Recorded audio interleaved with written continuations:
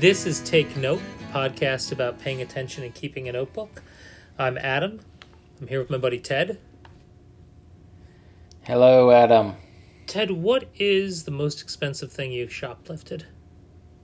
I think it was 1991. I want to say it was a pack of Bubble Yum bubblegum. Or whatever, the ones that were the rectangles that came in a little rectangular packaging, whatever that was. So you were shoplifting rectangular items. Yeah, it was exclusively inexpensive rectangular items mostly. Okay. I know you like chewing gum, individual Legos. I'm happy you mentioned Legos. Something happened tonight. I was New York Times. I probably told you. I think I maybe said this on the show before. I would tuck the New York Times into the Boston Globe because as a journalism major, I was required to purchase both. Also, once you folded them rectangular. Oh yeah, either way, folded or unfolded, they're still rectangles. What do you written down in your notebook lately, Adam? What do you got? All right, I got this. I wrote it down tonight. At curriculum night, in a seat for a second grader, I listen to the teacher mention the kids' iPads, and I tell myself not to ask the question. She mentions the tablets again. Then she takes questions, and in answering one of the questions, mentions the books that the kids can read on the tablets. Then she asks for more questions, and I ask myself, can I ask this neutrally? But I don't think it comes out neutral. How often are the kids on iPads? I get every possible answer from the teacher. First she says, only 7 minutes in the last 5 days, but also 3 times per day. She told all the parents about a reading app that all the kids love. The only problem is that kids can't use the app after 3 p.m. unless parents get a paid subscription. I feel vindicated, but I still know that I am the asshole. 7 minutes is a brassy claim. Yeah. Has anyone ever spent less than 7 minutes on an iPad at one stretch? No, I don't think so. Yeah. I was really proud of myself. I mean, you it was really nailed her to the wall. Nice work. Oh God, you're really getting me because I felt bad. I wasn't really trying to nail her. It's just that what you just start thinking like, I wonder if there are rules. Like, are the teachers given any parameters as to how often the kids can use the iPads, or do we? Yeah. I think if you're going to ask that question, you have to preface that question with how many minutes you allowed your child to use an iPad the day before. Yes. Hello, Adam Webb. 71 minutes. How often are the? Yeah. I was happy. I was happy that I didn't start saying, Marshall McLuhan says the medium is the message. That's what my dad always tells me. When they're using iPads to read, they're not learning to read. They're learning to use iPads. I don't know if we all listened to the Ezra Klein show episode about this a couple weeks ago, but, I mean, this is curriculum night. This is what we're here to talk about, right? I mean, for all of us who have seen Jordan Peele's new film, Nope, I think we understand the power of the human gaze and, when it's mediated through cameras and screens. I mean, I agree with you without having seen the movie yet. You asked me if I've seen Nope. I said nope. That's the only possible response for someone who has not seen Nope. You would have been disappointed if I said not yet. What do you got, Ted? Well, as a matter of fact, I saw the movie Nope. Nope. Last night. Went to the movie theater with my wife. It was fantastic. Kids were at an Astros game. So you just went drop and them off parked. At the Astros game, you go to the movie, and then they meet you at the gate at the end? Yeah, they got, it's a baseball game. You watch some baseball, get picked up at the stadium at the end of it. That's how it goes. Find free parking. That was fantastic. Playing with house money at that point. Had a couple gift cards from Aunt Rhonda. Thanks, Aunt Rhonda. Free date night. rocking and rolling. These days, when you go to a movie theater, this was a weeknight after all. Expected basically to see nobody. You don't even have to interact with a human anymore to buy your tickets. You walk in, you type it into an iPad, and how many minutes are you spending on that iPad? Yeah, no, good question. And so we do that, walk in, round the corner, basically expecting to stride up to the popcorn counter like absolute royalty. Crowded lobby. It was the entire Houston Baptist University football team was in the theater was in the lobby with us, which was it was actually. Were they seeing Marcel the Shell? So it turned out, I forgot to mention, when we typed in our purchasing our tickets for Nope, it said there are 2 tickets available on the front row to the right, and I'm thinking there is not a soul around us. What is going on here? Well, the entire Houston Baptist University football team was in the theater watching Nope with us, which was, I have to say, an unmitigated delight. It made the experience of watching the movie 1,000% better. The scary scenes, the jump scares, and all that was like the whole place went nuts. They were cracking jokes the whole time. It was just good vibes. It was so fun. So if you're going to see Nope, I recommend doing it with a complete football team in the theater with you.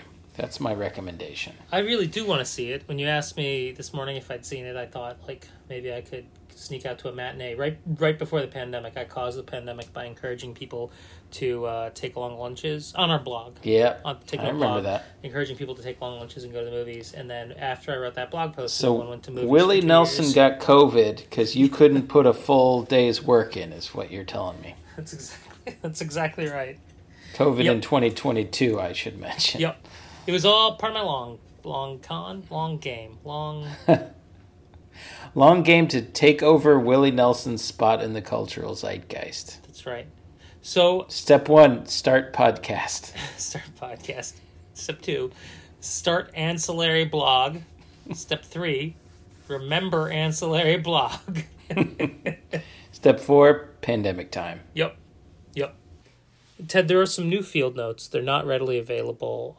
They're the Salt Shed field notes. I sent you a picture right before we started podcasting. I'm always afraid to switch off my video recorder and look at the picture, but I'm going to do it anyway. Yep, still recording.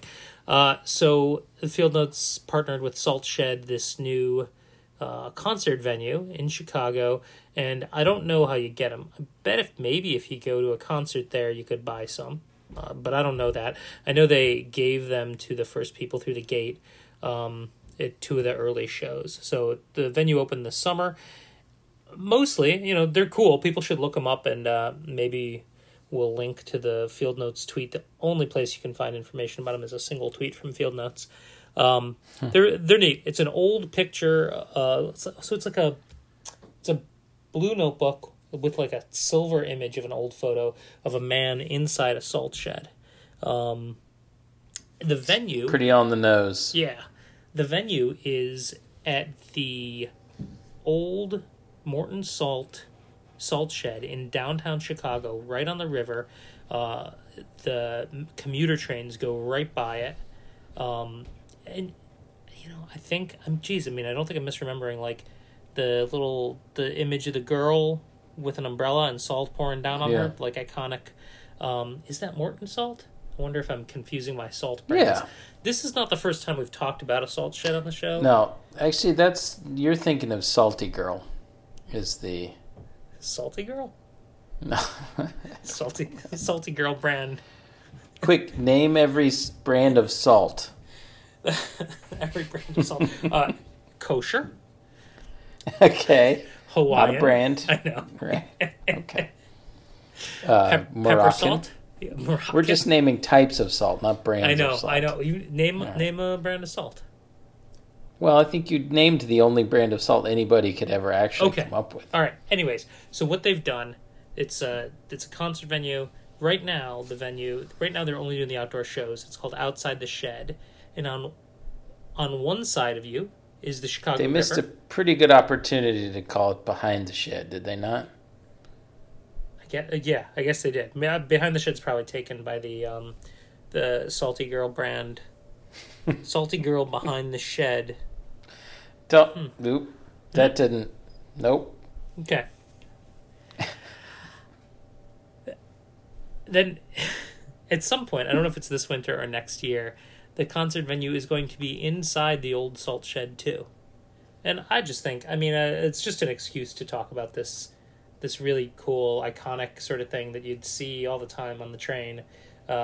This old Chicago thing they found a way to like breathe interesting new life into. Yeah, that's great. Yeah, it's a neat thing. And so at some point, maybe these field notes will, I don't know, somebody will get these field notes. I don't think anyone's ever given me anything just for going to a show.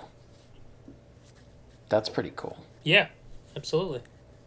Anyway, field notes, you can send us some notebooks. Have you ever seen Willie Nelson live?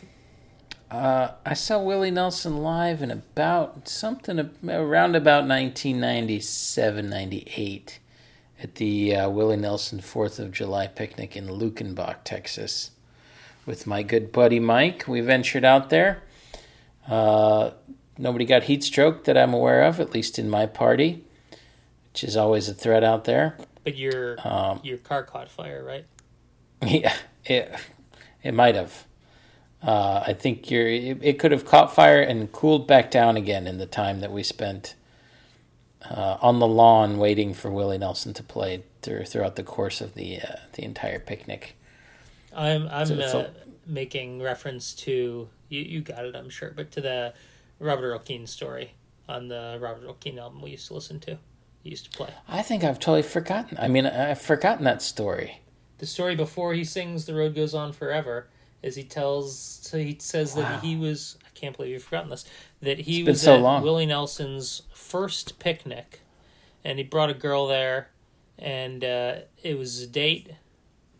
It was their first date, and somebody comes on the radio, that comes on the intercom, the PA, and announces that some cars caught fire, and there's a fire out in the parking lot. It's all coming back to me now. And the lucky winners are, and reads the license plates. Reads his license plate, and he says, "That's my car," and his date starts laughing, and he says, like, "I don't know why you're laughing, like, we don't have a ride home," and she goes, "I do." Yeah. Oh my gosh. I totally forgot that story, even though I must listen to it 150 times. Yeah. Yeah, you drilled down I do. That's funny. Well, one of Robert Earl Keen's album covers had a flaming car on it, I believe. So,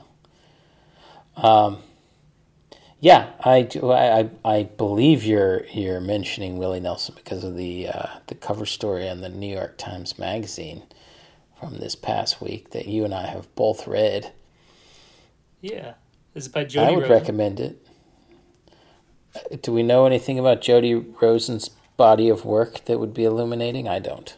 Jody Rosen was a music writer for Slate for a while, and I want to say, I'm going to have to look this up, that he wrote a book about, he's a pop music writer. He writes about, but he's what did they call them? Popists? Not rockists. Poptimists? You know, this whole rockist versus, I forget the term, it was like a thing 20 years ago, where music critics were being maligned as rockist for being too focused on rock and not enough on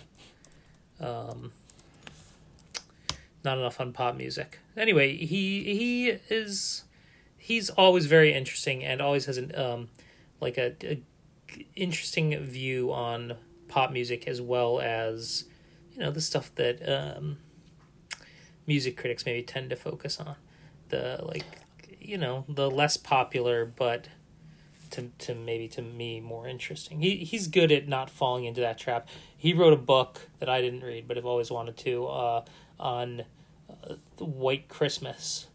I guess maybe it's just about that one song. I thought the book was about all the Jews that wrote the Christmas songs, but maybe it's just one. Anyway, he wrote this great Willie Nelson that's interesting. story. I thought he did a good job of. My favorite passage of the article was Willie Nelson has a way of making everything he sings, from Amazing Grace and Danny Boy to Time After Time, sound platonic and primordial. The only comparable figures, according to Wynton Marsalis, are Ray Charles and Louis Armstrong. Marsalis says, to be great in all the forms that Willie is great in, it's extremely rare. He has whatever that spiritual thing is, that thing you can't describe. It's like a shamanistic type of insight into the nature of all things. From that place of understanding, he can play anything he wants to play that comes out of the American tradition. I thought that was a very, very well-crafted description of what Willie Nelson has managed to do in his career, which is often more interesting, I think, sometimes than his personality. He's not inherently a terribly interesting individual person. And I think what I liked about that article was like it really doesn't fall into that music profile sort of thing, which is like about the character, or even, not too much about the lyrics, right? It's focusing on him as as a hard worker, right? And not sort of trying to. The music profiles get weird when you start trying to turn the person into a poet, even though maybe they are. Or if you just lean too much. He does a little bit of the lyrics, but if you lean too much on that, it's weird. And I think that this article was good, and it's sort of the thing that I like about this writer is that he is able to talk about the value of just the singing, and just show it without it mattering if they're a songwriter as well. And so Willie Nelson is, but he's also a lot of his hits are not songs that he wrote, and so it's, to me, I don't understand how you make that interesting in a story, but Jody Rosen it does in this story, and I think generally does. And I mean, sort of the opposite of that. The other detail that really stayed with me, that he pushes the theme that Willie is just always moving forward, just always wants to be touring. He's 89 years old, and he just wants to get out on the road. And the pandemic was driving him crazy, and he doesn't spend much time in the recording studio. And the detail that his band and crew will stay in a hotel, but he always sleeps on his tour bus, which is called the Honeysuckle Rose. And even there have been times, even parked in the driveway of his own mansion, he has chosen, rather than to sleep in his own bed, to sleep on the tour bus. Kind of said it all to me about Willie Nelson. That's like all you really need to know. What isn't the next part of that? I mean, I loved this story, and I also love that the story wasn't about him just like it wasn't too leaning too heavily on like the smoking weed all the time sort of thing, but did seem to me that there's a good chance that the times that he chose to sleep in his tour bus instead of his mansion, it may have been less of a choice than the article suggests. That's a fair point. That's a fair point. He's got, according to Willie, you got everything you need in there. Good food, 2 bathrooms. Yep, all things in the mansion as well. I've been listening to, moving on to other iconic white males, just what I think everybody tunes in to this podcast for. We almost called the show Iconic White Males, but it's taken by every other podcast.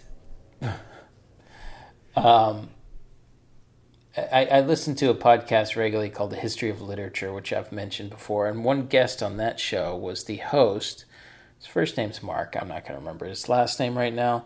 Of a podcast dedicated to Ernest Hemingway entirely, called One True Podcast, which is a play on Hemingway's idea that when you sit down to write, just write one true sentence and go from there. And it sounds on its face like, my God, why would you want to listen to a podcast only about Ernest Hemingway. And that may be true, but I have found myself drawn into this world that the host has created and, entered into. It's a world that people have been creating and recreating for a long time. But it is exactly what it says it is. It's a podcast with many episodes only about Ernest Hemingway. And, I think thinking about someone like Willie Nelson and thinking about someone like Ernest Hemingway and, it leads you to inevitable questions of why am I thinking about these people? But I think, they share certain characteristics that when analyzed kind of bear fruit, like people who can't sit still, people who are ridiculously productive and who, take various left turns and right turns in their creative careers, who, live long enough to leave personal wreckage behind them alongside whatever triumphs. But I haven't had long to process the Willie story. But as I think about it in light of this podcast that I'm really into, it just, I don't know, this hero worship ideas comes to the fore. I think in Hemingway's case, the host, he's an academic and he does a fine job of parsing out sort of a very specific topic. There's a couple of episode types. Some deal with a specific topic. So the one I was listening to today is about the 1934 or 35 hurricane that hit Key West, that 250 odd veterans of the First World War ended up perishing in. They were at a work camp after having been shipped down from Washington, D.C., where they were protesting their living conditions. Well, that incensed Hemingway, and he wrote an opinion piece about, their horrible treatment and the tragedy of their deaths in this hurricane. So it's an hour about that. So, ostensibly it's about Hemingway, but it's really kind of using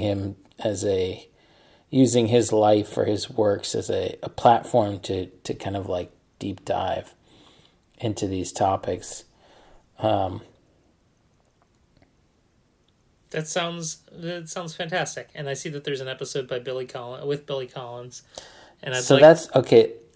Yeah. That's the other track. Is he invites writers and scholars and lots of the author of the Longmire series, which I've never read. I watched the first episode of the TV show, but he came on and those folks pick their favorite Hemingway sentence that kind of embodies the idea of one true sentence. It's a little contrived, but it just turns out, it turns into interesting creative conversations. The Billy Collins episode was very Billy Collins-y, which was really nice, Yep, I would listen to him talk about anything. Yeah, it was great. It was a great episode. Well worth a listen.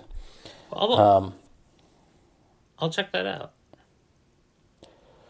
It's I just think about George Saunders and the creative work of the summer, and I think about Marlon James and his podcast, and just the continuum of creative conversation, both in books and podcasts, and I don't know. I just love being surrounded by these conversations. The History of Literature podcast did an episode on the printing press that Virginia Woolf and Leonard Woolf started by hand in their own living room, literally cranking out printed pages. Just surrounding myself with all of this energy. It's just something I'm enjoying so much these days. And I think, honestly, it's my stationary enthusiasm has waned as my enthusiasm for reading and listening and writing has ramped up in the the ever shifting equilibrium of what one does with one's time and attention in the course of a given day. I'll tell you, taking a walk and listening to Billy Collins and some other folks talk about it's like a single sentence, right? They focus. I mean, that's the kind of the sentence. Jumping off. That's yeah, delightful. Like the jumping off point. I could do that for sure. Since you dinged us for just talking about a bunch of white guys, that reminds. I want to recommend the last 3 books I read. The last 4 books I read are all from the Booker Prize long list. I talked about The Trees by Percival Everett, I think, on the last episode, or maybe the episode before that. But the most recent 3, all fairly short books, and I would recommend all of them. They're great. There's a reason that they're on the Booker long list, I think. But I also think I got pretty lucky. Small Things Like These by Claire Keegan is very short. O. William by Elizabeth Strout is great, and it's the 3rd in a series, but it doesn't matter. I didn't even know that until I was halfway through the book. And then Night Crawling by Layla Motley is very good. And the next one that was going to be on my list was Booth by Karen Joy Fowler. A longer book, so I was already I was on a roll of reading these short books, so I was already a little concerned. And then the review by a critic I liked, Molly Young, was not very positive at all, so I don't know if I'm going to do that one next, but I did write down in my notebook, in, I think, orange or red ink, this quote from the review that I really liked. There's nothing wrong with chronicling what people do and how they feel. This is the terrain of novels. And that's all I wrote down, but I think it's followed by "but," and the rest of the review is "but." But I don't know. It's just since you were. But enough with the details already. Yeah. Since we are just talking about all these white guys, as you said. To add to the reading list of non-males, I finished Nicole Krauss's book, A History of Love, which was from the mid-2000s, but totally passed me by. I'll tell you what, man, that book was up there with some of the best stuff I've read. Really fantastic. I mean, Pale Fire Nabokovian levels of quality and whoa, wait, energy. What is it? Pale Fire and that it's that's refers to some fictional, it acts like some fictional thing is non-fictional, or there's some text? The first narrator is sold. Okay, let me just say this. For some part of the book, I thought there was a book within a book within a book. It turned out there was only a book within a book, but that gives you some idea of why Pale Fire was my reference point. Yeah, got it.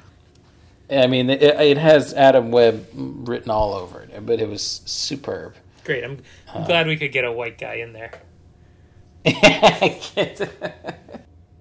Let's do this again, Adam. How about next week? Sounds great. We will be talking about a single John Cheever sentence. Check us out on the internet at takenote.space. You can find us on Twitter at TakeNotePod. And, of course, if you would like to find it in your heart to support the show financially, that's something we would greatly appreciate, while ensuring you that there will be very little of material compensation in return, just the satisfaction of keeping this little ship afloat on the great sea of podcasting. And that's over at patreon.com/takenote. In the meantime, take care.